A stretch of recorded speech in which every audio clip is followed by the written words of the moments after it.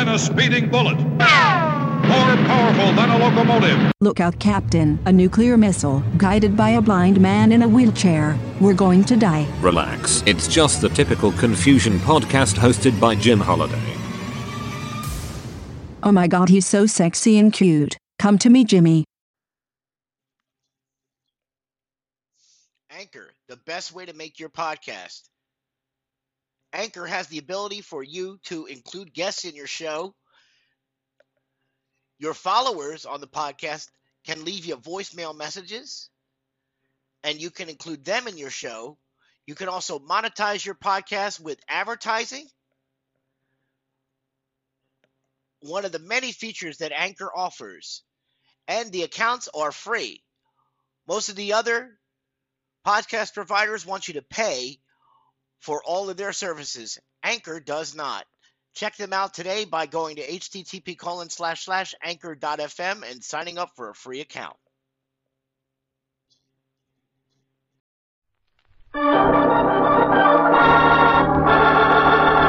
Another 5-minute mystery.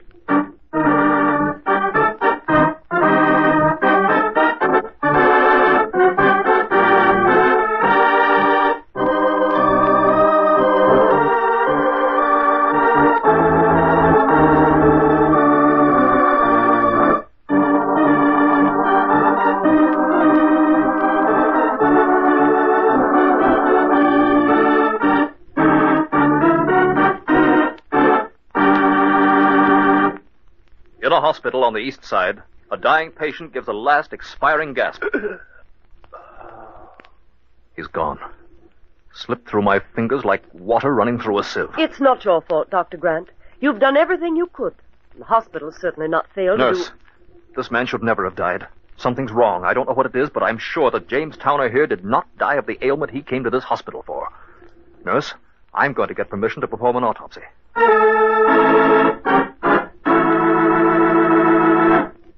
Your hunch was right, Dr. Grant. What is it? Tell me, Jones. When we tested Towner's blood in the lab, a foreign substance showed up immediately.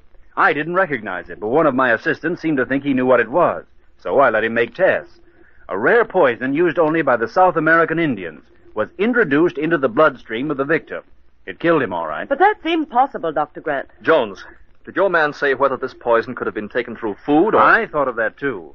He swears it is the only effective way when it is taken directly into the bloodstream. And is there any antidote? Not known. My man says the Indians obtain a certain immunity by injecting themselves with small amounts over a long period of time. How could that poison have gotten into Towner's bloodstream? Doctor, I was with the patient every minute he was here.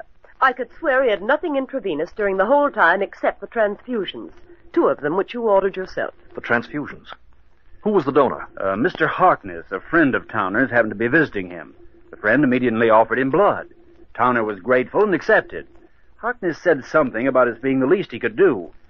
We tested his blood and found it the right type, so we did the transfusion. I think we ought to investigate Harkness. But, Dr. Grant, I'm positive that Mr. Harkness did not even touch Mr. Towner during the whole time of his illness. If what I'm thinking is true, Harkness had something to do with the death of James Towner just the same. Well, we were certainly lucky, Doctor. There's no question about it. Harkness is your man. I knew it. I've had Harkness investigated by the police. He's mentioned in Towner's will, gets the whole estate.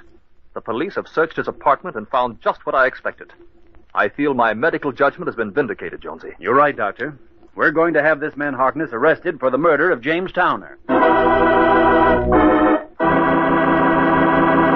Do you know what the doctor and the laboratory technician discovered which indicated to them that Harkness murdered his friend Towner? The doctor will tell you in a moment. But first...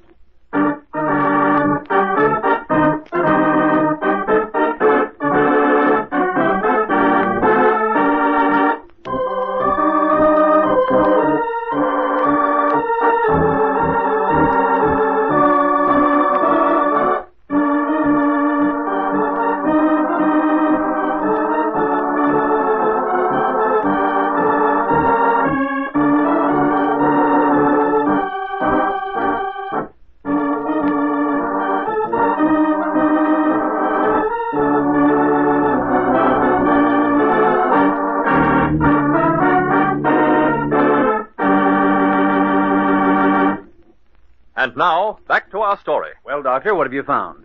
The thing that indicated to me the fact that Harkness had a hand in the murder of James Towner was something Jones said when he spoke of the poison, and the way the South American Indians gained immunity from it.